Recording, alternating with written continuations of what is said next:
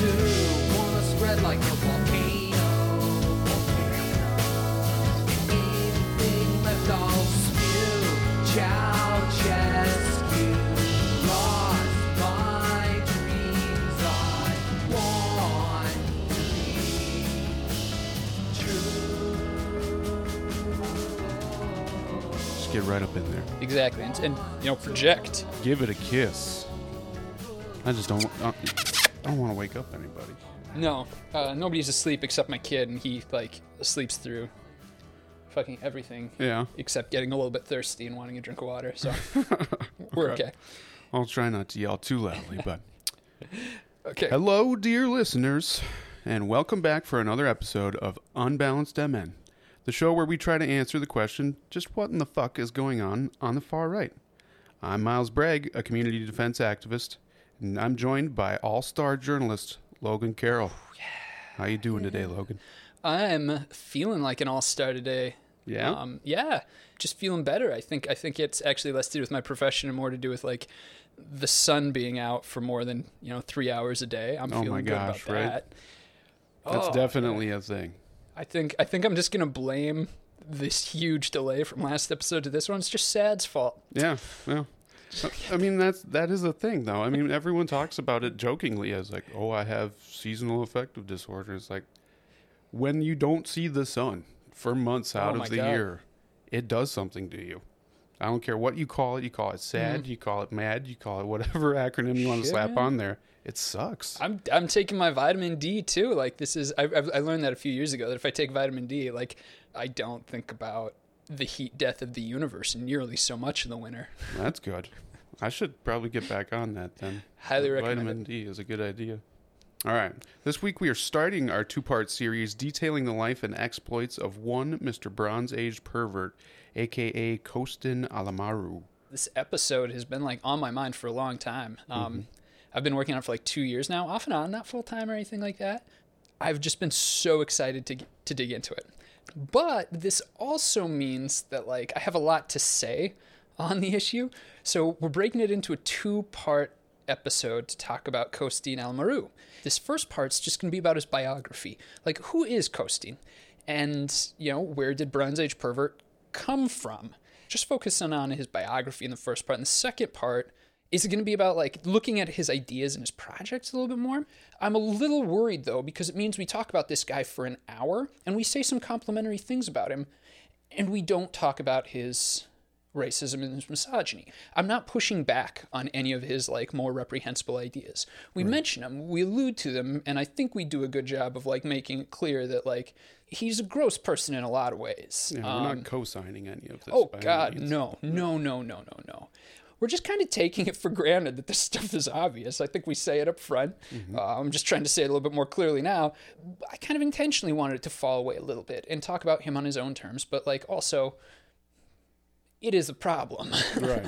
You need to understand the appeal to understand how someone like this becomes so prominent in such a movement. Yeah. What are they offering their audience? Yeah. There's a lot of reasons why I think it was the right approach. But also, this is one of the weaknesses of this approach. I'll just say I'm appreciative because this guy's been on my radar for a while, but until you kind of zeroed in on him with me, I didn't really understand the significance of his writing. So hopefully we can impart that to the listener. Yeah, because Bronze Age pervert he's the most prominent fascist academic in a generation at least. And his appeal is shockingly wide. I mean, we talk about the Minnesota State Senators into him. That's a good one to highlight. The Claremont Review of Books. It's very right wing. It's about as right wing as you get in academia, and they've published him. Powerline blog here has talked about him. He's getting around. Yep. He's read by young conservatives and he's read by intellectual conservatives. And no, he's not making significant inroads into the rank and file of the GOP or anything like that. I don't believe that, except for maybe some of the kids. One of the themes we want to develop is his appeal to disaffected young white men, which I think young white cisgendered straight men specifically, though not exclusively. Absolutely, yeah.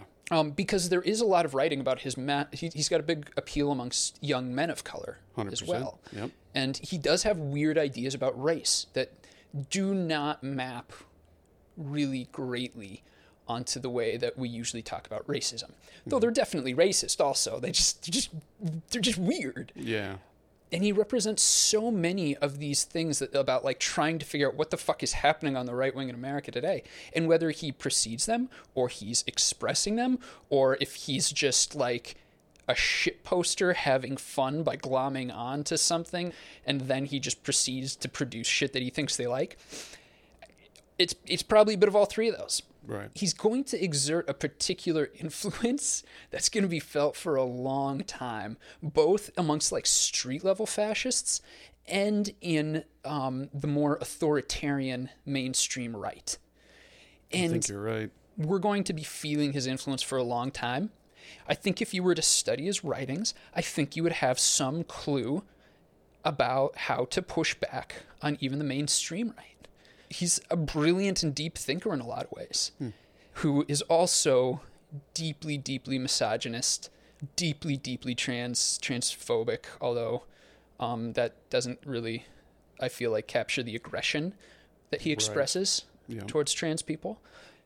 But we need to talk about it, so we're going to. Oh, yeah, we'll get into it. And we're going to, okay. This has been, thanks for letting me rant for a little bit. Like I said. It's okay. We spend a lot of time on these episodes, so we hope that if you like it, you'll go and follow us on Twitter, subscribe to our Patreon, or just give us some feedback. Let us know if you loved it, hated it, what we got right or wrong or whatever. And also, we want to know, dear listener, what do you want to see in more episodes? Do you want more episodes like this? Do you have an idea for a particular episode? Hit us up. We're trying to do this audience engagement thing, trying to get better at it. Yeah. I think been getting distracted by that heat death of the universe, but need to get back to it. So before we get started on our analysis of The Pervert, maybe it would be worth it to dive into some of these headlines. What do you think? Yeah, I think I'm ready. All right.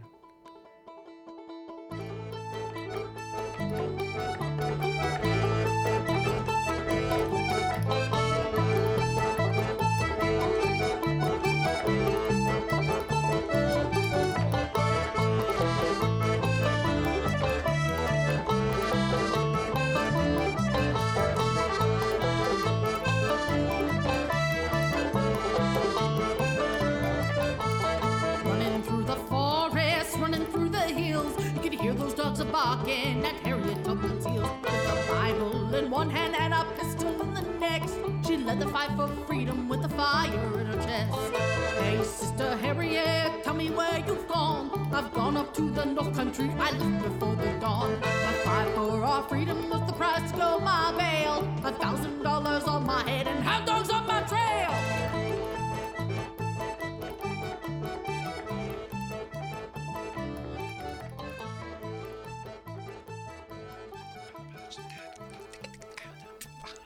All right, let's get to the news. The first headline, obviously, is the biggest news of the last week or month or year or so. That is, Russia heavily shells Ukraine, launches full-scale invasion. Obviously, this is a bigger story than we would normally discuss here in our news segment. It's deeply complex and complicated, and its historical roots reach back hundreds of years easily. But we wanted to discuss specifically the elements of fascism that are involved in this conflict on the ground, and maybe unpack a little bit of the discourse that is taking place both on the left and just in the U.S. in general. I'll totally preface this news piece by saying that it's mostly me just giving my opinion about the developments in Ukraine right now. A lot of discussion these last several weeks has included pieces about the Azov Battalion. The Azov Battalion is named after the Sea of Azov. It started as a civilian militia during the 2014 Maidan conflict and quickly became known for its far-right politics and anti-Semitism and its use of torture and war crimes. Now, these are some bad dudes. They were incorporated officially into the Ukrainian National Guard later in 2014 and technically are still part of it. They're fighting in this conflict too, unfortunately, and the bastards are still around. Though from my understanding, it seems as though their numbers have peaked at around 2,500 in 2017 or so. Their influence has been waning since. There is also the Svoboda, and the Right Sector, which are the far-right political parties in Ukraine, who altogether polled between 2 to 3% of the vote in the 2019 parliamentary elections. Being charitable between these three organizations, we've got maybe 50,000 people out of a population of like 44 million. But then in Russia, we've got this dude, Vladimir Putin. You've heard of him?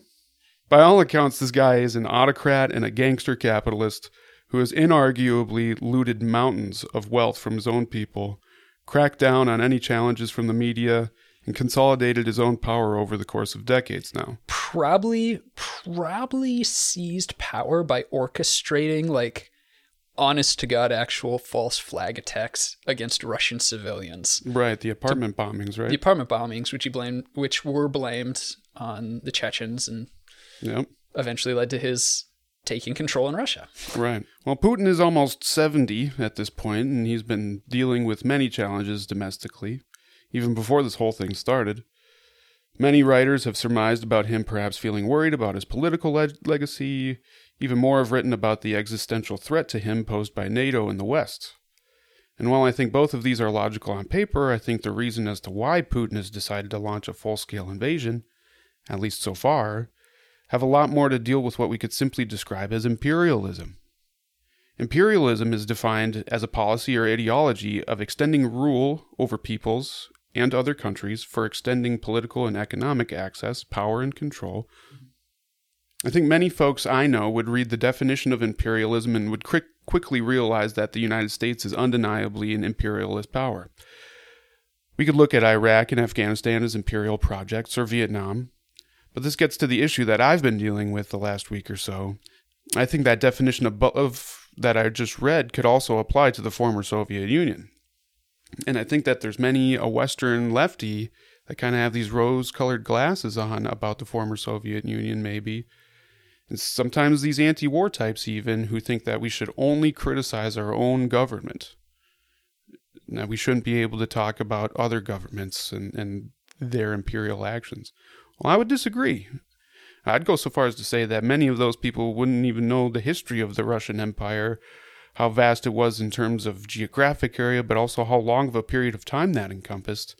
And unfortunately, I'm not going to be the one to be able to break that all down here, but I think it's worth pointing out that the Russians also employ a large fascist paramilitary group known as the Wagner Group. These dipshit assholes have been deployed in places like Mali and Syria and now Ukraine specifically to carry out the foreign policy objectives of the Kremlin. And I don't bring them up just to say that there's fascists on all sides, even though that is true. But I say it so hopefully that you, the audience, will understand that nationalism is a tool that is cultivated and tailored to fit the needs of any ruling or political class. Sometimes those aims can be good, like defending peoples or a land from being exploited or captured. Sometimes nationalism is employed to destroy peoples or their lands. The use of nationalism, but particularly ultranationalism in times of war and conflict, is an age-old issue. As long as there's been nations and states, there have been people projecting their identities onto them and fighting and dying for them, sometimes even waging genocide as a way to stamp out their supposed opponents and their beliefs.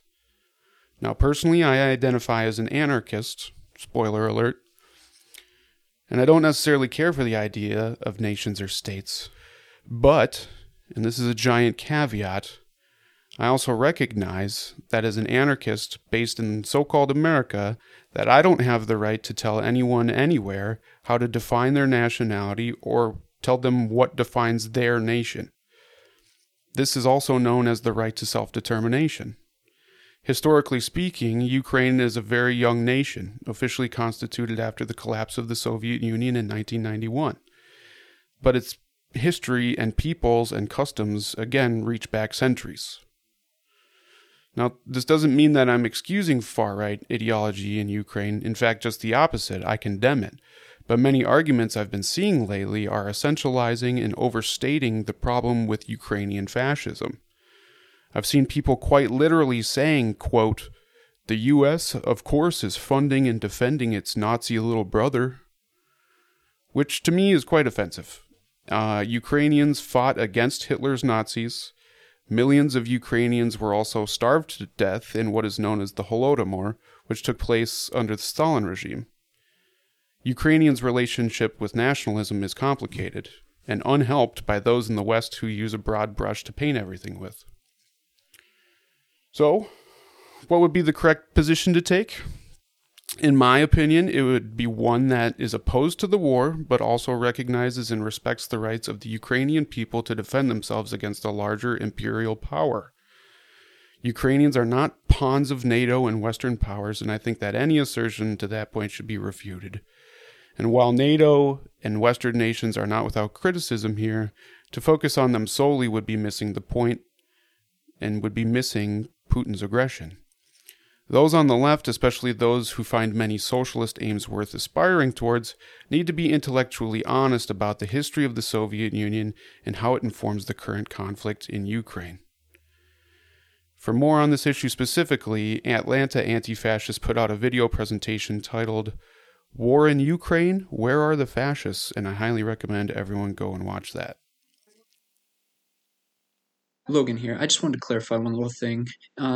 Miles compared the Azov group in Ukraine to the Wagner group in Russia. The Azov group is actually like a street-level political party, like far-right, that was incorporated into the Ukrainian military. But the Wagner group is a sort of private military contractor group based in Russia. They don't seem to have any individual politics. Basically, what I'm saying is I wouldn't call them fascist, but it's pretty much in line with how Miles talks about fascism, and we've talked about how we use that word differently. So it's all good. Do you have any thoughts on the Ukrainian or the Russian fascist issue? Like, first off, I didn't hear anything you said that I disagreed with, but I've actually been really unplugged from this issue. There's something else I did want to comment. I do Reddit, and I noticed that the Reddit r Russia subreddit had been quarantined for misinformation. I assumed just like, yeah, sure, just like a den of like Russian spam bots, and I read it, and it certainly is. Something that's interesting though is the messages are like almost exclusively targeted to like right-wingers. Interesting. They're using racist meme templates that have been edited to like take away the racial context, but using this like language of the far right. Here's a post. I haven't even read the underlying article they're linking to, but the headline is, "You know it's bad when even the woke Western media calls out Ukraine." I don't really understand what it's saying, but it's hitting all like the emotional beats of right-wing American far-right propaganda. Right. You know, the woke Western media. Oh, yeah. I mean, the Russian media apparatus is very interested in the meme game. They're in the social movements. They've got news stations. They are everywhere, you know? And here's one more that like perfectly illustrates it. It's like the post is a fake Netflix movie poster about the Ghost of Kiev. Did you hear that? Ridiculous. No. Oh, I did hear that story, yeah. Yeah, so that, but it's that, but the Ghost of Kiev is a black woman, and the headline is, "He is also transgender," in all caps. Well, the far right has been like memeing about how Putin's army is the big, strong, manly army, and then the Ukrainian army is the they, them, rainbow coalition kind of shit. What I'm getting at is, in our last season, you did a news story about a French fascist who died and donated a shit ton of Bitcoin to like fascists around the globe, like the Proud Boys, Fuentes. And I remember like commenting something about like, it's like this international nationalism, and I don't know what to make of it really. But like we're seeing that again. We're seeing this sort of internationalism of the far right. Yep. 100%. I mean, they're watching each other around the world to see how each grouping or region responds under different circumstances, and they adopt what works and then they discard what doesn't. I mean, I hate to bring it back to Bronze Age pervert, but he is thrilled about the Russian invasion of Ukraine. Oh, I'm sure. He has been pro-Putin for a long time, really praises up Putin as like a strong man, and he's just like all about this invasion. It's this internationalism of the far right that's like really on display right now. I still don't quite know what to make of it. Yeah. I don't either exactly, but I just know it's got to be stopped, you know? Then we had one more other news item. We wanted to give you a brief update on Patriot Front. Headline is, Patriot Front infiltrated, exposed, suffers L after L as a result. Can you tell I wrote that headline, not like the New York Times or something like that? No, I couldn't. I just like got lost in my appreciation for it. It's a great headline. Oh, I don't editorialize as much, but I like doing it with the headline. So we got Patriot Front. Recently, they have defaced the Hmong Cultural Center in St. Paul. They marched alongside conservatives at the anti-abortion March for Life rally in Chicago and installed a literal fasces monument in New Mexico. Busy guys. Pure class. Yeah, the definition of it. This was up until a few months ago when they were infiltrated by some daring anti-fascists who mapped out their entire organizational structure and modus operandi. I'm just imagining like Spy Kids equipment, just like cartwheeling through a narrow window. They captured over 400 gigabytes of data and sent it to Unicorn Riot and DDoS secrets. We got internal meeting notes, maps, raw video footage, and internal messaging channels were a part of the enormous leak. We learned that not only are these fascist patriot losers organizing propaganda campaigns, but they're also organizing hate crimes and felonious vandalism, in addition to deliberately recruiting teenagers into their ranks. We talked to Jeff Scoop. He talked about that was a core tactic of the National Socialist movement 30 years ago, 4 years ago. Yeah, it's definitely a page out of the classic playbook. I mean, I still get updates, monthly of different Patriot Front stickers being spotted in different places, and a lot of times it's near schools. Yeah, I talked to somebody up in Vadnais Heights who said that, and that's a hot spot. For those who don't know, Patriot Front is a neo-Nazi organization fronted by a young guy named Thomas Rousseau. They were formerly known as Vanguard America, but after one of their members, James Alex Fields, committed vehicular murder at the Unite the Right rally in Charlottesville, I guess they thought they should change their name for some reason. Weird. Ever since the infiltration and publication of all that data, there's been a lot of stuff happening in the Patriot Front world. Thousands of dollars worth of propaganda materials were captured from Patriot Front and burned, many times publicly. Their suburban Texas headquarters location has been revealed, once again by anti-fascists. Subsequent doxing and flyering of the fascist neighborhoods and workplaces has happened as a result. And while it doesn't appear that Patriot Front or their buddies in the Proud Boys are going away anytime soon, actions like these ones do have an effect on their ability to organize. Anti-fascists have been leading the way in calling out the threat of fascism in America, and are many times the first ones to put their bodies on the line in order to stop it. They do so without support from mainstream media or political parties, and to me, that is awesome. We need more of it. If you're looking for more information on this story, I suggest looking at the Unicorn Riot or DDoS Secrets articles that have been put out, as well as checking out rosecityantifa.org to see a detailed list of all the Patriot Front members ID'd thus far. And I just want to say that I cannot endorse what I can only interpret to be your calling for radical left-wing terrorism. That is absolutely not what I'm saying, Logan. No, lowercase Antifa, okay? Lowercase. Lowercase, that's right. The ones who do the sexy posters, not the Yeah, don't conflate. 70s German terrorists. No. We joke, but I mean, that is just that's just such a caricature of everyone that I know in this movement. The people that I know that are anti-fascists, they're middle-aged. Most of them are older than me. They've been doing this stuff long time.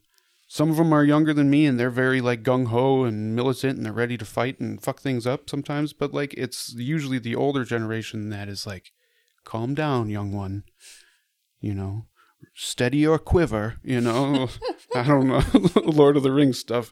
But you need to, there is a seriousness to this. And I think the basic inclination is a good one, is a just one towards trying to defend your neighborhood, trying to defend your workplace. This is really embarrassing to admit, but I finally got around to reading David Renton's New Authoritarians, that book. Renton was the Marxist fascism scholar we talked to at the beginning of last season. He talks about this new authoritarian movements in France, Great Britain, and the US especially, though not exclusively. and does a really good job of explaining why they're not fascist, actually. He talks about like anti-Semitism and the important role that anti-Semitism played in the fascist worldview, because it created this enemy that could be both this superpower that was crushing them and a horrible inhuman monster that was worming from below. Like it's just this completely incomprehensible nonsense idea of a people. And when you look at this movement, where they've directed their like racist anger is predominantly on Muslims and immigrants. And LGBTQ increasingly, But these people are obviously weak. Yeah, some of the most powerless in our society, I guess you'd say. And so like this, it's missing that other part of that formula that fascism needed, this like idea of like this power that's like crushing from above and below at the same time. Right. But one of the things Renton gets to is he says like they could find like new ways to make up those gaps, in which case they'd be different than fascists, but they'd still be really bad. And it occurs to me that like what he's describing is Schrodinger's Antifa. That like we're like this like global I'm not really even. Oh no, vaguely you gave up your associated. membership I know. right there. Shit. The royal we. Yeah, exactly. We won.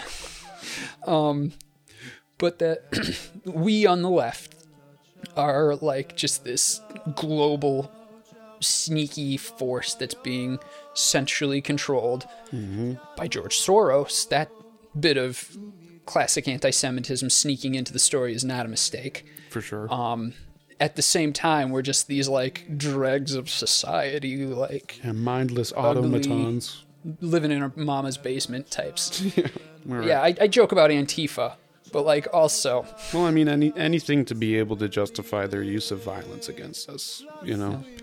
They will do anything and everything. This is why there's guys like Andy No out there, you know what I mean? fucking no. Yeah.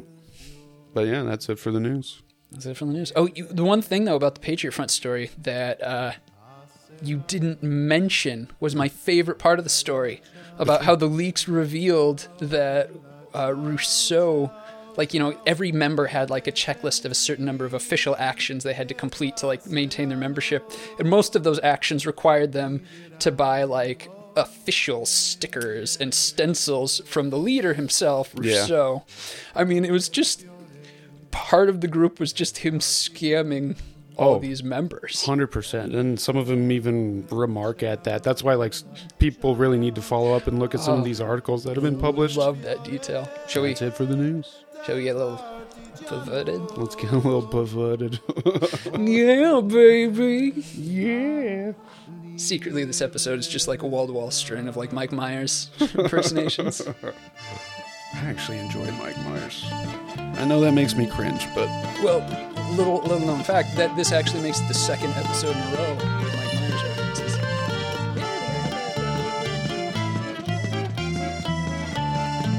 The world is waking outside my window. Bella ciao, bella ciao, bella ciao, ciao, ciao. The world is waking outside my window. For the enemy hath come. Oh, partisan, please take me with you. Bella ciao, bella ciao, bella ciao, ciao, ciao. Oh, partisan, please take me with you. For I know my death is near. And if I die in the fight for freedom, bella ciao, bella ciao, bella ciao, ciao, ciao. And if I die in the fight for freedom, you will have to bury me. I cannot tell you how excited I am for this tonight. it's been a long time in coming. A long time coming. I don't know if you know this, but subject of our show tonight, Bronze Age Pervert, first of 2 parts. We're going deep. We're going deep. You have never heard such a deep analysis of Bronze Age Pervert, nor one so informed, educated, and intelligent, except actually Michael Anton, who I would typically describe as like a right-wing fuckwad, actually has like a really solid critique of Bronze Age Pervert up on the Claremont review of books, which I don't agree with everything. You're going to have critiques of it too. Sounds juicy. Juicy. It's juicy. We'll get into it more next episode. We don't even need to talk about that. But Okay. Bronze Age Pervert actually inspired me to start this iteration of the podcast, to get it started again. Actually, this is like way too much. I don't need to go into this. Do it. Do it. You can cut it away later. Sure. Okay. I want to hear it. So I was working on the first season, which was mostly an excuse for me to learn audio editing and to cyberstalk the Freedom Club. See season 2, episode 4. But I was pouring through the archives of Powerline, which is the blog that's run by several men, including John Hinderaker, who's president and CEO, center of the American Experiment. And I started listening to an episode of the Powerline podcast, where one of the dudes who runs that, a guy named Steve Hayward, is interviewing Michael Anton about Bronze Age Pervert. Okay. And it didn't mean anything to me. I just breezed past it. But fast forward a couple months, and it's the spring of 2020, and Patrick Coolican over at the Minnesota Reformer asked me to look into Minnesota State Senator Roger Chamberlain's curious Twitter flirtations with a weird author named Bronze Age Pervert, and this author's book, Bronze Age Mindset. He included a handful of screen grabs of pages of the book that with just like overtly racist passages highlighted. The spicy stuff. The spicy stuff. I figured I should at least read the book to contextualize the racism and sexism and homophobia and transphobia and on. Oh yeah, there's a lot of it. I want to like Context, qualify. though. Oh, Context is important. When I say like how much I like Bronze Age Pervert, there's a huge caveat to that. Oh, yeah. Huge. Several huge about the everything. But so I read it, and it was really clear that there's more to this book than it's just this simple, casually offensive shit that's all over it. Right. There's one line in particular that stood out to me, and it goes, quote, "Life appears at its peak, not in the grass hut village ruled by nutso mammies, but in the military state," end quote. Now, I'm a white dude. It's really easy for me to abstract the racism and sexism of that passage. And I think there is some value in being able to do that, so long as in certain contexts. Right. In this case, just a lone asshole doing a racism, who the fuck cares? Sure. But here's a guy who's really popular with a sitting elected official who has some power over our lives. And he's not just doing racism and sexism, but doing it in the context of praising a military state. And I distinctly remember thinking that, I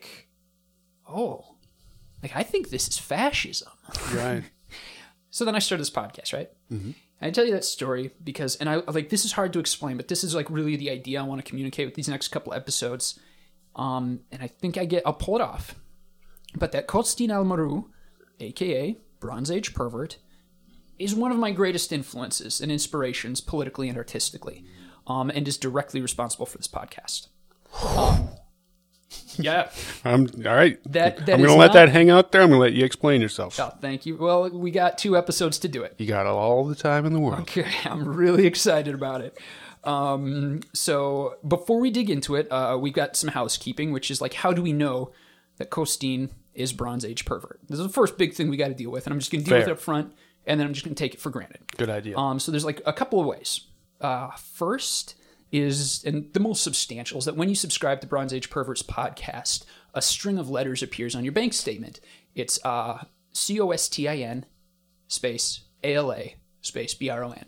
I wrote to the platform that hosts this fucking fascist, and doesn't really seem to care that they do. It's called Gumroad. I don't know. Haven't heard of that one. Oh, well, they host a fascist. God damn. Probably ain't the only one either. Yeah, probably not. But they confirmed that Costin ALA was part of the host's name. They would not. They ignored me when I asked them if the full name was Costin Almaru, but they confirmed that. Oh. Second, we have audio recordings of both of them. Okay. Here is Costin asking Bill Kristol, that's the neocon, not the comedian, a question at a post-mortem of the 2016 election. You call them know-nothings. And I wonder why the people who did predict that Trump or somebody like Trump would win base this on the view that mass immigration, mass third world immigration was the animating issue of our time, and why you missed that, whether it's because of your worldview in general, or contempt for the white working class, or other issues? So, I mean, the data show, for whatever it's worth, I mean... Just really focusing on the voice for now. Because this is Bronze Age. Pervert. And now, from 50 miles offshore, welcome to Caribbean Rhythms with Bronze Age Pervert. This my show. He has a very distinguished voice. Oh, check this out, too. Let me find the exact. Is one of his former classmates from Yale describing his accent. Yeah, that is I don't know if he's Russian or a former Soviet bloc satellite state, but his accent seemed to vary sometimes in thickness. He seemed to sometimes be putting on kind of an act with his accent. The animating question was mass immigration. Did Antarctica have natives, and what they look like? It's not, if I'm being brutally honest, I would not call it a perfectly watertight caves, but it's certainly fucking seaworthy, right? Yeah, Right? I'm comfortable. Right, me too. So let's just jump into it then, huh? Yeah. Okay, so Constantin Almaru was born May 21st, 1980 in Bucharest, Romania, to Bernard Andrei and Aurelia Almaru. Costin is sort of like a diminutive of Constantine. He also has an older brother, Dan, who we'll talk about briefly. At this time period, Romania in the 1980s, the country was ruled by the communist dictator Nicolae Ceausescu. Spew Ceausescu. Oh, yeah. There it is. There it is. Subtle one. Now, there's not a ton of information about this period of Costin's life. Neither he nor anyone in his family responded to requests for interviews.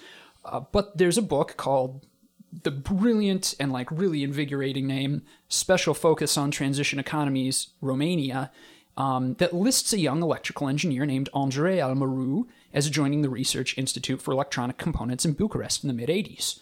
Costin's father is an electrical engineer at MIT. Got it. So, it's probably him. Sure. This book describes the situation in Romania at the time period of the mid-'80s as, quote, living conditions became unbearable. Shortages of basic food and other products, endless queues from shops, terrible cold in the houses and in public transport, scheduled or unplanned power cuts, and so on. End quote. We can kind of imagine what it was like to be a child in this environment, but to flesh it out a little bit, last year I interviewed a woman named Eugenia Popa, who was a candidate for the Minnesota Teacher of the Year. She taught elementary school in Bucharest from 1982 until about 1990. Which is the exact period when Costin would have been in elementary school in Bucharest. Wow. And she talked about that experience. Okay. Yep, I started teaching very, very early in Romania. So I was 18 when I had my first classroom, because the system was different at that time. So I was an elementary teacher for 8 years. So you were actually teaching then during the fall of the Ceausescu regime? Oh, yeah. This is a selection from the piece I wrote about her for Sahan Journal. Quote, Popa graduated in 1982 from a special high school in Bucharest, the capital of Romania, where she studied education. At just 18, she was put in charge of an elementary school classroom, while she enrolled at the University of Bucharest to study the Romanian and English languages.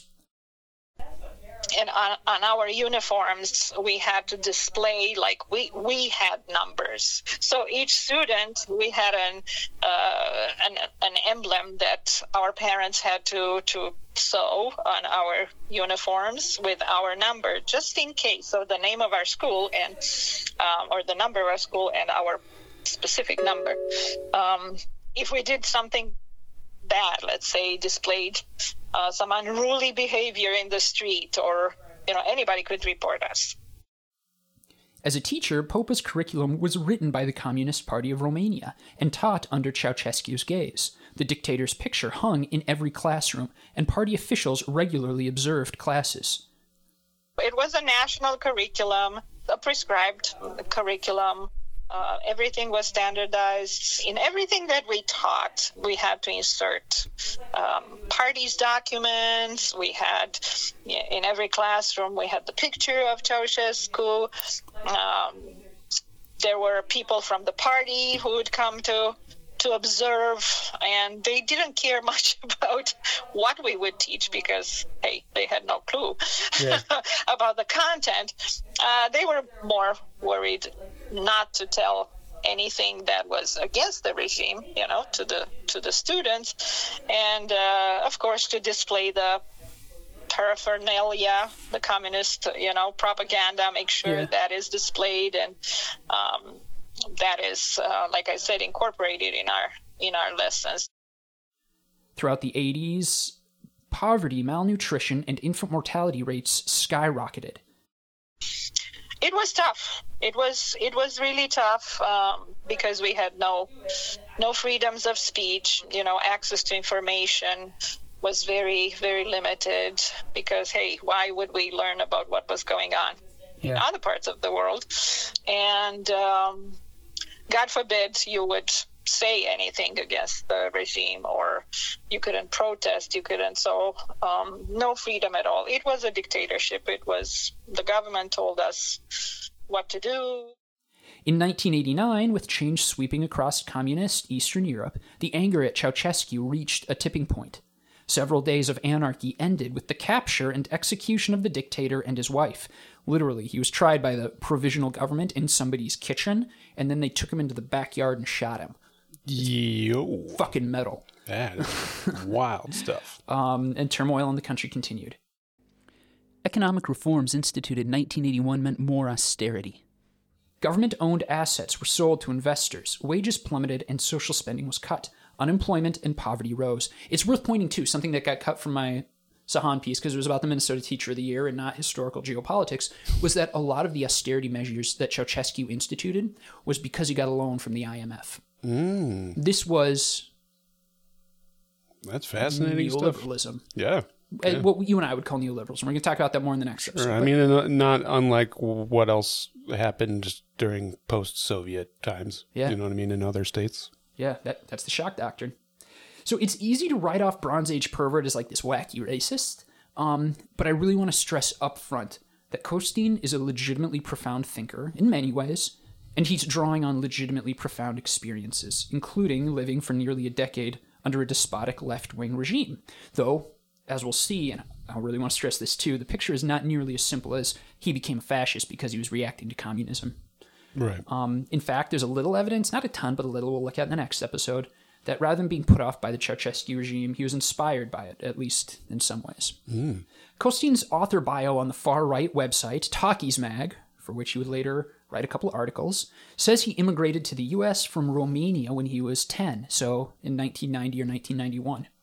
The family eventually settled in Newton, Massachusetts, a suburb of Boston, close to MIT, where his father had become a research engineer, like a experimental electronics engineer. So his older brother, Dan Alamaru, is very conventionally successful. He patented a method of securitizing political risk. He's been executive director and the head of the U.S. country risk for the global investment firm UBS, stuff like that. Here's another interesting thing about his brother that I love. Have you ever heard of the, every time you masturbate, God kills a kitten? Would have been big when we were in... I've heard that. When you were in, middle school, probably? Yeah, I don't know how true it is. That originated on the cover of a student magazine at Georgetown University in 1996 that was managed by Dan Alamaru. I was going to say, you're telling me this guy had something to do with it. Bronze Age pervert's brother probably invented every time you masturbate, God kills a kitten. Oh, wow. Dude, that's just the beginnings. We haven't even gotten to Jim from The Office yet. It's coming up, though, pretty quick. This paragraph, even. Costin went to high school at Newton South High. Go Lions. And this is one of my favorite parts, too. It's something that's really funny. His junior year, he was the opinion editor of the school newspaper, The Roar. The Roar. Go Lions. Mm-hmm. Roar. While the editor-in-chief was B.J. Novak. Oh, my God. A.K.A. Ryan from The Office. Yep. Another one of their fellow classmates who wasn't in the newspaper was Jim from The Office. He was there, but Jim and Ryan graduated the year before Baby Pervert. Oh, my gosh. Yeah. Costin graduated from high school in 1998, and his senior yearbook, which is scanned into the Internet Archive in its entirety, is simply amazing. He became the managing editor of The Roar, and there's this great passage from the page about the newspaper. Quote, "The Roar is 100% student-produced. From the simplest news article to broad editorial decisions, we do it all ourselves. We love this tradition because it lets us be wacky, zany, clever, or serious. Where else could you find crazy focus topics, like I don't know what that is, but a student showcase, a look into the tracking system, and, emphasis in the original, a centerfold on 19th century German philosophers." End quote. That's kind of a weird thing to slip in there, don't you think? Yeah, I'm just like imagining, like I wasn't able to get a copy of that centerfold, unfortunately, but I'm just imagining like Nietzsche just full very rare, like beard down to here, you know? Yeah. Maybe Schopenhauer pinching a nipple, topless. That's what I like to imagine. I can't get that image out of my head now. Well, I mean, that's how you get red pilled, man. Yeah, that's true. You get red pilled. Some other gems from the yearbook. His senior photo is stiff as fuck. What do you mean? I mean, he looks like a TA. He doesn't Okay. look like a student. Got He's got like a suit jacket and a tie, and he's standing. His hair is cut super close. Yeah. There's just something about him. He just, Straight laced. yeah, extremely. And Wound his tight. senior quote appears to be a nonsense passage lifted from one of his father's research papers. It reads, in part, quote, "For resonant polysilicon microbridge vapor sensor, if there's a large amount of reverse diode leakage, the P region can passivate prior to reaching the end region," and so on and so on and so on. So Yeah. there's one more photo from the yearbook I want to talk about. It doesn't have his name attached. It's at the front of the book. There's a section where there's like photos of student life, and they've all got like, each page has like what part of student life it's from. Yeah. Sports, pep rallies, outdoor activities, senior skip day, what have you. Yeah. And it's just pictures of students. And there's one that I am not 100% sure it's him. But I think it is. It's a photo of a guy wearing this just like heavily textured 70s shirt with a big collar that like just flares way out, and it's unbuttoned to like just above his nipples. And he's wearing like a ridiculous plaid tweed jacket and sunglasses and a giant blonde clown wig. This is what year we're talking about? 98. 98. And the caption reads... Brother, get out of here. The caption reads, "Excuse me, but I think you're wearing my underwear." Oh my God. And the page it's on, So he's a cheese ball too. dances. This is how he turned up to dances his senior year. Oh yeah. I bet he was just the hottest commodity at that school. Yeah, no, I'm not 100% sure it's him, but that is 100% that same, like, anxious, overwrought, pervert energy. Right. And these are just snapshots, but I think we have a good sense of who he was going into college in 1998. He started by getting a bachelor's of math from MIT. An acquaintance of his from later in life told me that Costin said he studied math before philosophy because that's what Plato recommended. Interesting. Yeah. One of his At MIT? At MIT. That where his dad taught. Okay. So now, one of his earliest writings is from his time there at MIT. In 2000, there's a rant about limousine liberals in the school newspaper that includes an interesting line directed at a previous letter writer, quote, "For God's sake, keep your engineering minds away from political and social problems," which is sort of prefigures his later rejection of rationality. Sure. And his sort of like crazy persona, which again, we'll talk about some of those big ideas in the next episode. Just focusing on biology for now, or biography for I now. don't want to know about his biology. Let's not, yeah, let's. Probably a lot similar to mine. I don't know what I'm talking about. Oh, okay. So after this, after his time at MIT, he went to Columbia to study philosophy, get his master's in something related to philosophy. There's a 2005 letter to the campus newspaper from this time period where he defended a Harvard professor who, quote, "raised some very reserved questions to a private body of faculty about whether there might be innate differences between men and women in their intellectual abilities and preferences," end quote. Sure. Elmaru further characterizes the incident as, quote, "legitimate intellectual questioning," end quote. So we're starting... Sounds like being a fucking edgelord. Yes, that's a major part of who he is. Just asking questions. Right? But we're starting to see like an arc to his thought and his philosophy. He goes from centerfold on 18th century German philosophers. I assume that means Nietzsche and Schopenhauer. Those are the ones he writes about all the time. Sure. To him, like, bitching about limousine liberals, which, hey, I tend to agree with that. Yeah. To softly questioning whether women are inherently inferior to men. Right. Starts with, you know, kind of like youthful contrarianism and ends up in, you know, crazy far-right land. Yeah. He graduated from Columbia in 2006 and was enrolled in Yale and writing letters to the Yale newspaper before the end of the year. He sent one in October 2006. It's like not really particularly noteworthy. It just attacks a bunch of articles that had recently been published in the paper as being too liberal. Interestingly, in the same paper, there's another student writing to comment on a homophobic prank that was played on the Yale campus anonymously. Now, there's nothing connecting it to Costin, but there's something like very alt-right about the prank. It's like anonymous emails were sent to students en masse during Pride Week, which included the lines, "What are you coming out as today? Are you a racist? Embrace the hate. A homophobe? So was Jesus. A male chauvinist? A Nazi? There's no shame in being who you are. Just remember admitting it doesn't make it right." There were also posters put up around campus, ostensibly by the National Organization to Gain Acceptance for Your Sins, the acronym of which spells no gays. Now, this particular incident, it's too moralizing. He is not a moralist, and this incident is too moralizing for me to think it's him. But I think it like highlights that on the campus at the time, there was like these undercurrents of the same kind of like playful but threatening aggression that Costin has just like mastered. Totally. I mean, in the alt-right writ large, right? I mean, like, that's why we associate, like, Pepe the Frog and, like, playful cartoon imagery with, like, some of the most virulent, racist, homophobic, misogynist things out there. Well, his time at Yale is actually the time period that I have, like, the best image of because several people that he was there with were kind enough to speak to me. So first is Stephen Smith. Smith's a professor of poli-sci there at Yale. He was Costin's thesis advisor. Wow, so he probably had a pretty good look at him. You hear some of this? Yeah.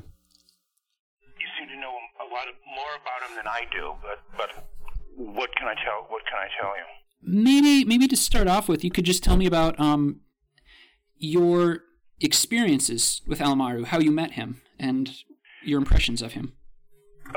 He entered our graduate program. I can't tell you what year exactly. I'm guessing it was, you know, I don't know, like 2006, maybe 2005, and was interested in ancient political philosophy. In particular, he was always sort of shaped by Nietzsche in some significant way. Mm-hmm. That was also vaguely connected with Leo Strauss and Plato. He also, I mean, this would tie into the maybe the Bronze Age stuff. Costin always had an interest in sort of, I would call it kind of deep anthropology, kind of warrior societies. He was interested in the themes of kind of warrior aristocracies. I mean, that to give, in a way, more sort of anthropological support to Nietzsche's ideas and so on. Those were some of the things he was interested in. Those were sort of the boundary posts of his sort of intellectual world in a lot of ways. Aside from like his academic interests, what were your impressions of him? He was always a mystery man on campus, whether that's just his natural disposition or whether it was something he just wanted to cultivate. He was always a kind of somebody who cultivated an aura of kind of maybe sort of secrecy. Costin was not close to many people when he was at Yale, but he had something like a friendship with another student named David LeBeau, who is he's pretty lefty actually now.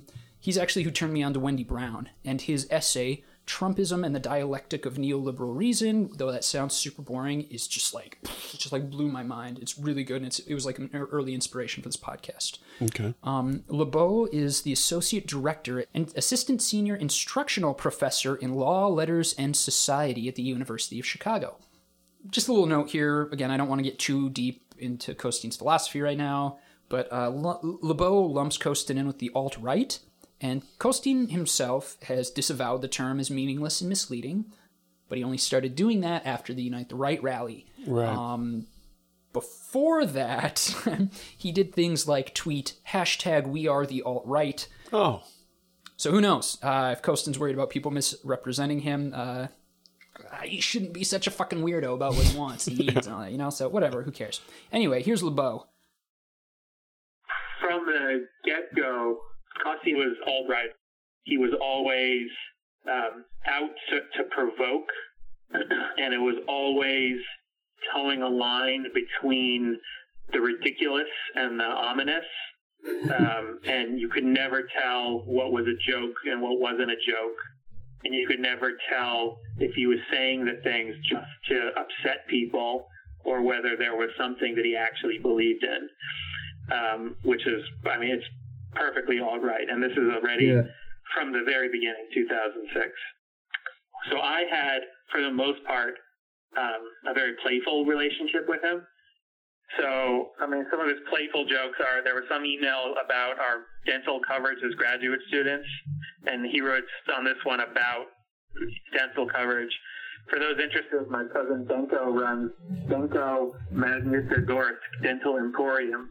He made good dental work in white van at Grand Avenue and East Street in parking lot outside plumbing supply stores. You forward me small price of 100. He do work, steel teeth, gold teeth, anything you want. It's almost Borat. Yeah, so there's that. Oh, and then his other jokes are things like this. He sends an email to the list looking for an apartment sublet. And he says, if anyone knows anything about someone renting out an apartment, this is 2008, renting out a room or apartment next month, please let me know. The tenants and staff of the other building were conspiring against me, and I need a new place for a month. And I take this as him just joking. It's like the alt-right. It was a joke where if it got a rise out of you, he won. Yeah. So the best thing to do was to play it as a joke. That made sense as a strategy 15 years ago. So at that point there was a playfulness to it. Yeah. I probably thought he was harmless because in any other world he would be harmless, and without the rise of the alt-right, he would be harmless. And whether the fact that he already existed then was a sign that the alt-right was coming, or whether it's just a accidental confluence of his own personality and broader phenomena, I don't know. That characterization kind of reminds me, I mean, I hate to say it, but like of me and my friends growing up again. I know I said it before, but like we were kind of shit-stirring types, you know, public prank artists and class clowns and kind of disruptive types. But I mean, I think our teachers and our parents, we had a lot of good influences, you know what I mean, that helped steer us in the right direction. But again, unfortunately, I feel a little level of like understanding and kindredness with what he just described there. Well, I mean, we're white dudes. Like, yeah. We are ensconced in privilege and all that. I mean, like when he writes, like the kid seats that underline his work, they're designed to appeal to people like you and me. Right. That's real. Yeah. And there's nothing wrong in admitting that appeal. Yeah. And, like unpacking it. Yeah. But don't want to get swindled. It's funny you talk about like how it reminded you of being a kid and like the jokes that your friends would play. LeBeau pointed out that this was right around the time that Borat came out, or just a little bit after Borat had come out. Oh. And as soon as he said that, I was like, oh yeah, of course Bronze Age perverts doing a fucking Borat thing. Right. So, that's David LeBeau. A second one of Costein's classmates spoke to me on the condition of anonymity, citing the, quote, speculative nature of this project. And I can't blame I can't blame a serious academic for being super fucking skeptical of it. I'm offended. Give me their contact information. I'm not surprised. I put on my Antifa sweater. So I will say that this person is a professor of political science at a more or less prestigious mainstream university, and I wanted to include his impressions of Costin. What about Elamaru's politics? Pretty center right? Elamaru's politics were from the first, extreme hard right. I can recall Elamaru used to work out in the Yale gym wearing an Israeli Defense Forces t-shirt, which he wore. I mean, the point of it was to provoke argument. Like any college campus, there are lots of critics of Israel in its relation to Palestinians, in particular critics of the Israeli Defense Forces in the kind of uneven sorts of wars that they wage against Palestinian populations. And so Costin would work out in the gym in this Israeli Defense Forces t-shirt and sort of relish the arguments that he got into. Was he very sociable? Did he keep to himself? Was he able to shut off? I had, you would have encounters with him in various kind of odd circumstances. Like I said, in the gym, I can remember discussing his Israeli Defense Forces t-shirt with him.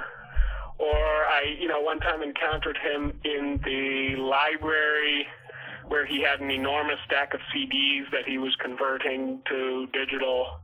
And having a good conversation about classical music with him, actually. He had a lot of cultural capital. A lot. He just knew a lot about the history of ideas. He knew a lot about classical music. And he liked to show off that knowledge. He seemed like a person at the start of graduate school who would be successful and have an academic career.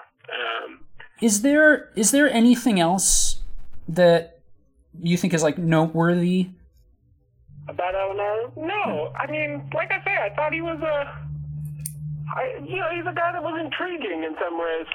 Intriguingly well educated, basically. The kind of person who you wanted to talk to and could learn something from if you talked to. But then just extremely unpredictable and odd. You never knew when he was putting on some kind of odd persona. None of that should surprise you, but it's worth noting that, like I said, you and I are white dudes. All these people I spoke to were white dudes. Costin sees as at least potential equals. He doesn't feel that way about women. More complicated thoughts about people of color. But even still, they all agreed that he was odd. The word creepy was used. Sure. I could see how that would come to mind. Here is the anonymous classmate. So I can recall this one incident. Probably David LeBeau was in this class as well. But we were in a class with a professor named Shayla Ben-Habib, and she was teaching actually some Carl Schmitt. Apart from Leo Strauss's use of Carl Schmitt, there are some prominent contemporary left-wing Schmittians who argue that kind of populism is a better and purer form of democracy. So these are known as left Schmittians. I was sitting in the seminar and kind of arguing on behalf of some left Schmittian ideas, really for the sake of argument. And then after class, Costin kind of came up to me on the street outside of that class and literally lectured me for about an hour, over my objections that I was just kind of playing devil's advocate in class a little bit to tease out these ideas, but he was really exercised about the idiocy of that political position and argued that Carl Schmitt needs to be a philosopher of the hard right wing, which is what he was doing with him. He also, other philosophers he was into would have been Joseph de Maistre, who's a French monarchist, Juan Donoso Cortez, a Spanish monarchist, certainly a right-winger, maybe even a kind of you could even say maybe a neo-fascist, certainly a strong critic of liberalism and democracy. And he, told me at some point that he was living in his car. So it's not the worst thing in the entire world to end up in those kind of circumstances, but it seemed discordant given his kind of totally right-wing, monarchist, old world, high culture persona that he put on. So you used the phrase neo-fascist to describe him. May I ask why you chose that word? Was it because... Yeah, because of this association mention of Carl Schmitt in particular, who was a definitely enthusiastic Nazi fascist. As I say, there are kind of two wings of contemporary political theorists that invoke Carl Schmitt, one of which is this left populist Schmittianism, the other of which is what I would characterize as kind of a neo-fascist, hard right-wing philosophical position. He always also seemed very disappointed with the nature of the graduate education that he was getting.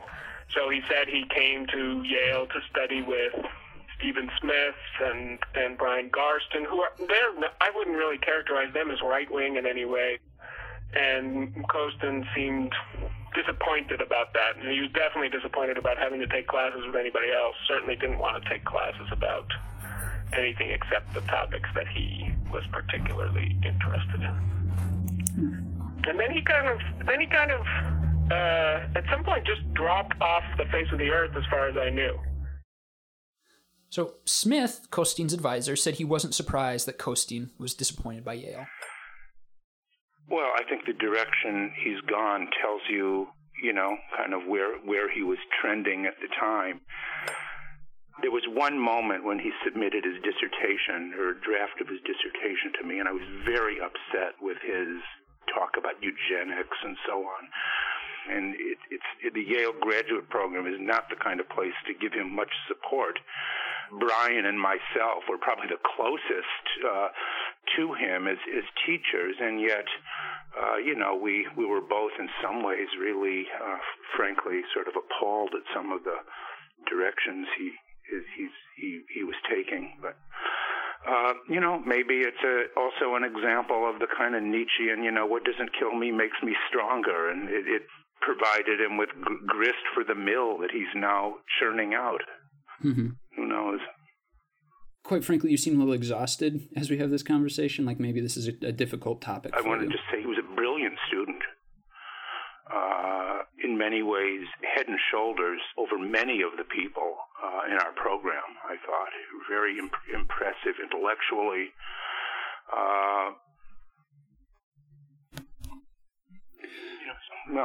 His personality made it difficult. That's who he is. I mean, he was a brilliant person with a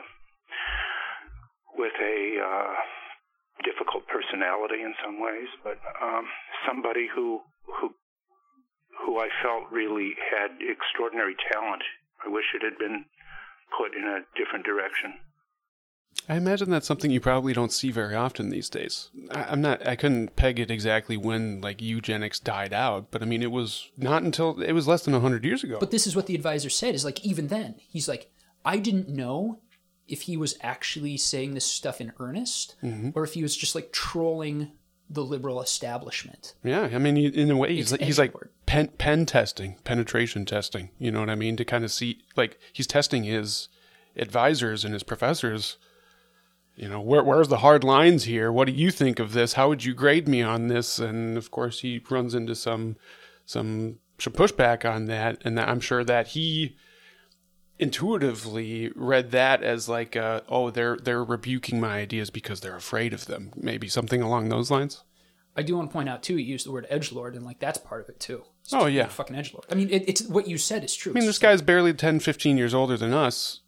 He's just as susceptible to these cultural pressures, the raw celebrity power that is bestowed upon these guys through the alt-right movement, LeBeau, Costein's classmate, sort of summed up this unsettling aspect of his personality. Did our prospectuses for our dissertation, and for a couple of years there, we would all be TAs. So he was on campus, certainly for some of that time, over the next couple of years. But he was always an elusive figure. He would always be on campus and then not be on campus. It was often not clear if he lived there.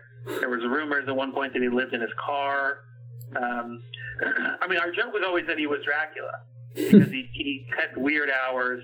He has a thick Romanian accent. There's something ominous and dangerous about him. He was a Dracula out of Central Casting. I don't know if I want that being my quote, the Dracula one. I'd prefer something more intellectual. But he didn't technically go off the record. Technically. I'm doing it. Just doing my Sorry. job. Sorry, Professor. Being objective. So the way grad school works is you do your coursework, and then you like do student teaching or some shit while you write your thesis. And then after you do your thesis, you go through a whole rigmarole with that, and you become I don't know this shit. I don't know if I don't know that shit either. Why are you asking me? You. So in 2008, a few months before he finished his Yale coursework, he joined the web forum The Fora under the handle Hyperion. Now he would eventually change his Fora username to Poundwolf Ironman, which was like a medieval Italian aristocrat or some shit like that, before settling on Bronze Age Pervert. Weird. But the Fora, this forum, is sort of 4chan's pretentious cousin. Like they've got philosophy instead of memes, and there's like even a mechanism for members to engage in formal debates. Oh, wow. It does have the same sense of humor as 4chan, though. If you misformat a search, an error message pops up, and to cycle past it, you have to click OKKK. Okay. Hilarious. So funny. Threads cover topics that range from high art to gutter racism. I want to say, Miles, his first post is really, it's like sweet in a way. How so? Quote, I ask everyone to forgive if my first post should be a disagreement with a long-standing member. End quote. And then he goes on to suggest that Plato's Republic should be consulted when they're building a list of potential alternatives to democracy. Sweet for Bronze Age Pervert. Sure, yeah. This forum is where Costin developed his ideas, his project, and his persona. He was active on the fora for like 7 years, so I didn't do like a really thorough accounting of everything he wrote, but I asked our InfoSec consultant to scrape the website, so sweet. If there are anybody Sometimes you need help who really want to just pour through a fascist virtual cafe, 7 years worth of a fascist virtual cafe, no, he's going to scrape it up till 2020. It's going to be more than a decade. God damn. DM us. Well, I'll just hand it to you after we get it. Yeah, come help us. So this isn't a full accounting, and we're going to dig into his actual ideas in the second episode, the next one. So I won't go into detail, but he's much less guarded in the forum than pretty much anywhere else. There's one post in particular I want to read in its entirety from September 2010. It might be the most earnest thing Costin has ever written. It's misogynistic and bitter. I don't want to downplay that. Content warning. But it really is a moment of weakness that's like touching in its way. It gives me a little hope that even Bronze Age Pervert like is underneath it all, like kind of a fragile and salvageable soul. He writes, quote, "What to do in this case? It's been years, and this rather pretty girl I know all of a sudden wrote me now and wants to meet me. She's been strangely insistent, but I believe it is dishonorable to meet her.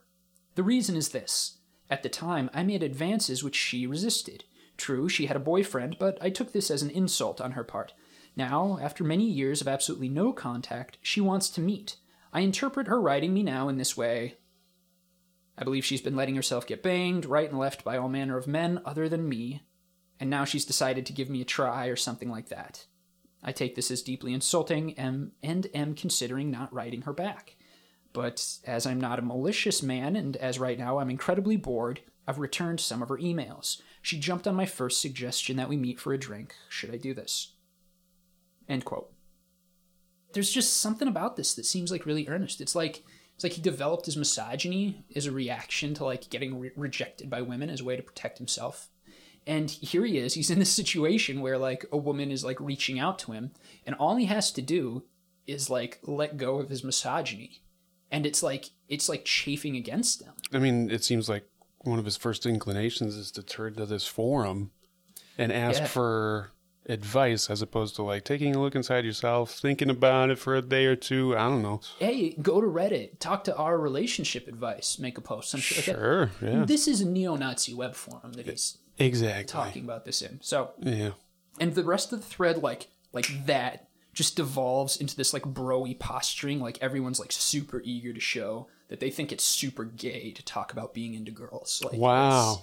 So the one opportunity he takes to like, open up, talk about his feelings or something like that, be a little bit vulnerable. And these guys just fucking dogpile him. And then it's like you can hear his accent getting thicker. He says, he responds to the advice, quote, "I'm not looking for a wife. I consider myself a seducer and corrupter of pretty girls, and it is precisely my failure at bagging her while she still had BF that is the gall of it. I make sport of such things, since unattached girls are not challenging enough."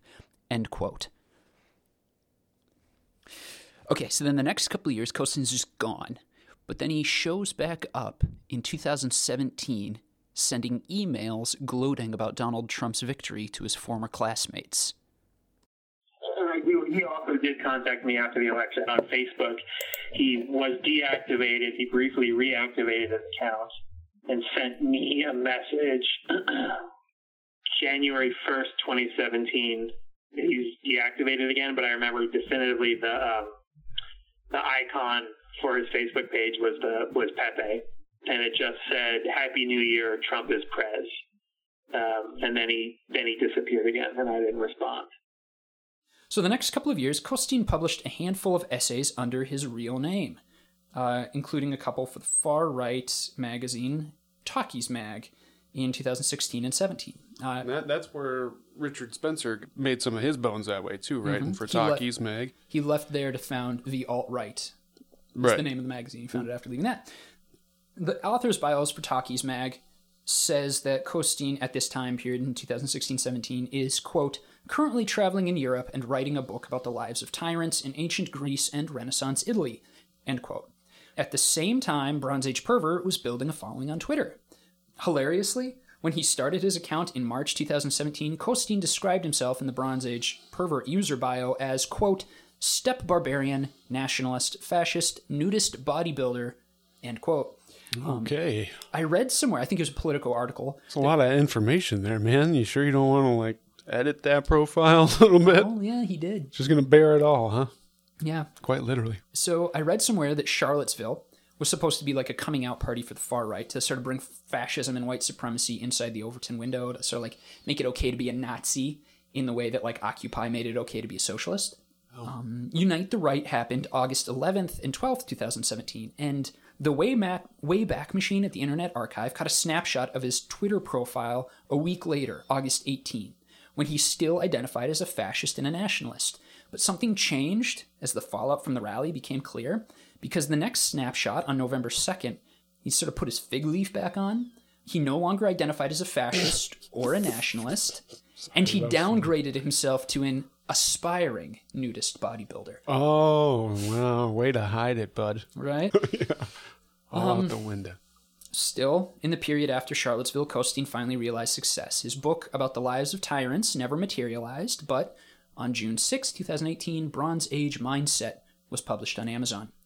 And it has made a splash. The Dark Enlightenment thinker Curtis Yarvin, aka Mencius Moldbug, name-dropped him to a Vox journalist for an article that was published less than a week before the book dropped. After the publication, Yarvin further recommended the book to Michael Anton, author of the Flight 93 election, and former national security advisor to Donald Trump. Anton wrote this 5,000-word review for the Claremont Review of Books. There's that name drop by Powerline I mentioned up at the front end, and it just makes me wonder how many other like minor conservative outlets sort of gave it air early on. Right. Minnesota State Senator Roger Chamberlain is a fan, and Politico reported that the Trump White House was full of staffers who read the book and pointed out that one of Matt Gaetz' speechwriters was also a fan. The book has maintained its popularity, and Pervert has continued to develop his project and build a following. He was banned by Twitter in August last year, but moved to Telegram, where he currently has more than 17,000 followers. He's also begun to write long-form essays for extremist outlets, which I won't name here, but one of those outlets hosted a 3-essay symposium on his work, sort of following the lead of the Claremont Institute, which publishes the Claremont Review of Books, which once published a 6-essay symposium on Bronze Age mindset. Wow. Now this, I think it's hard for people to really kind of like imagine just how influential this book has been to this movement, you know. Yeah. So there's a bit of back and forth here because Anton writes the review, Pervert writes back to him, and then Anton responds to the response. Okay. And this is what Anton says. BAP is short for Bronze Age Pervert. Quote, "What of those readers who don't get the joke? How might they interpret these and other BAPian declamations? Or, more to the point, what might they do? At a prosaic level, I suppose I have in mind the following. I wonder if BAP has read or seen the film version of The Prime of Miss Jean Brodie. In it, an inspiring, vaguely Nietzschean and not so vaguely fascist teacher casts a spell over a number of impressionable girls. One of them takes quite literally to Miss Brodie's exhortation to fight in the Spanish Civil War, runs off to Spain, and is killed. What would Bap say, or think or feel, if a reader not so finely tuned to irony took up his exhortations?" End quote. So Anton wrote this in 2019, and then we fast forward to December 2021, when the aggrieved white dude Lyndon McLeod killed 5 people in the Denver metro before being shot and killed by a suburban police officer. I don't know who the first person to discover it was, but Luke Turner on Twitter posted a thread of McLeod's tweets about Bronze Age mindset. Mm-hmm. McLeod, writing in the margins of the book, praises the book and highlights several passages. In one, he rewrote a passage from the book, one of many that sort of glorifies sudden eruptions of destructive, even literally suicidal violence by men. The passage reads, quote, "It calls on us to allow ourselves to be possessed by it and to wage war on its behalf against its enemies." It being this like masculine willpower. It's above and beyond all things, I guess. One of the things I'm confident saying about Costin is that his philosophy is, to paraphrase Wendy Brown, unrational without being irrational. Like, he really privileges intuition and instinct as a way of knowing truth. So, like, next episode, we're going to dig into that. But his thoughts, like his philosophy, is for him kind of a way of refining and understanding his instinct, which he seems to think is the true source of knowledge about truth, or something like that, you know? Mm-hmm. So what I mean is that you can't really separate his politics or his philosophy or his project from his instincts, like the feelings he has about himself and about the world and about his place in it. And like what we're going to talk about next time, his life story highlights some of the contradictions in his thinking. Because I've been saying he's really smart, and he is, but like, there are big problems with the things that he writes. But we'll get to that. I just want to end by paraphrasing like the brilliant Todd Snyder in one of his admittedly less brilliant songs, but it's still very appropriate. Bronze Age Pervert's real name isn't even Bronze Age Pervert. He's a skinny public high school kid from Massachusetts, not some monster from out of this world. Like a lot of other skinny public high school kids, he was sick of getting beaten up by the point guard all week, only to go out on the weekend and watch the quarterback get all the girls. So, he became a fascist, man. Damn. You know, every 10 years or so, our country and some other little country, we start firing all of our newest weapons at each other. For some reason or another, right or wrong, like it or not, it happens. And when it happens, people get shot. And when people get shot, they show that on TV a lot. Every night at 6 o'clock. You don't have to be 18 to see that. You don't even have to be in first grade. First grade, where they teach the kid to pride, they tell him he'll need to thrive in a world where they say that only the strong will survive. So he's taught the art of more, to compare to, and to keep score. Monday through Friday while he stares at the floor, until Sunday they make him go to school once more, only this time they make him wear a suit and a tie and listen to some guy who claims to know where people go when they die, tell him that only the meek are going to inherit the earth. Well, shit. By this time, how could anybody know what anything is worth? Now, brothers and sisters, I'm only one guy, and I don't even know the words to that song, Louie Louie. But I can tell you right now without batting an eye that the next time some latchkey kid goes wrong, it ain't gonna be because of something that some rapper said in his song. And I ain't trying to preach to you either.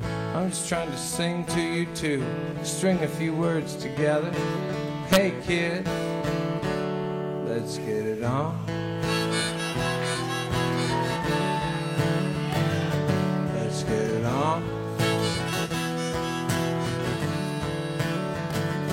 Let's get it on.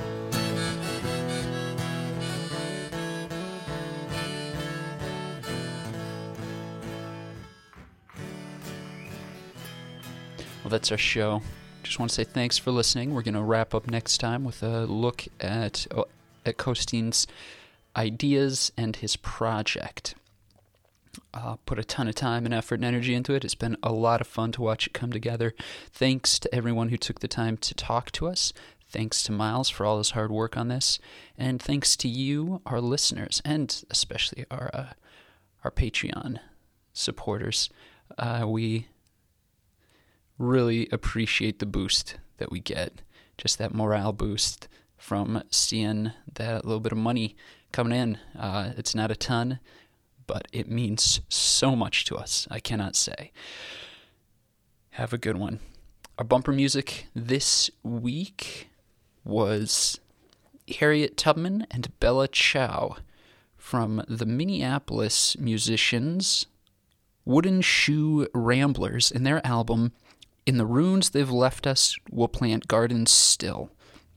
The last song of the bumper music was Todd Snyder doing Ballad of the Kingsmen. Our theme song is The Shit Ceausescu Left Us by Dan Carroll, with Wesley Mitchell on drums. You can find us on Twitter at unbalanced_MN and on Patreon at patreon.com/unbalancedmn. Have a good one.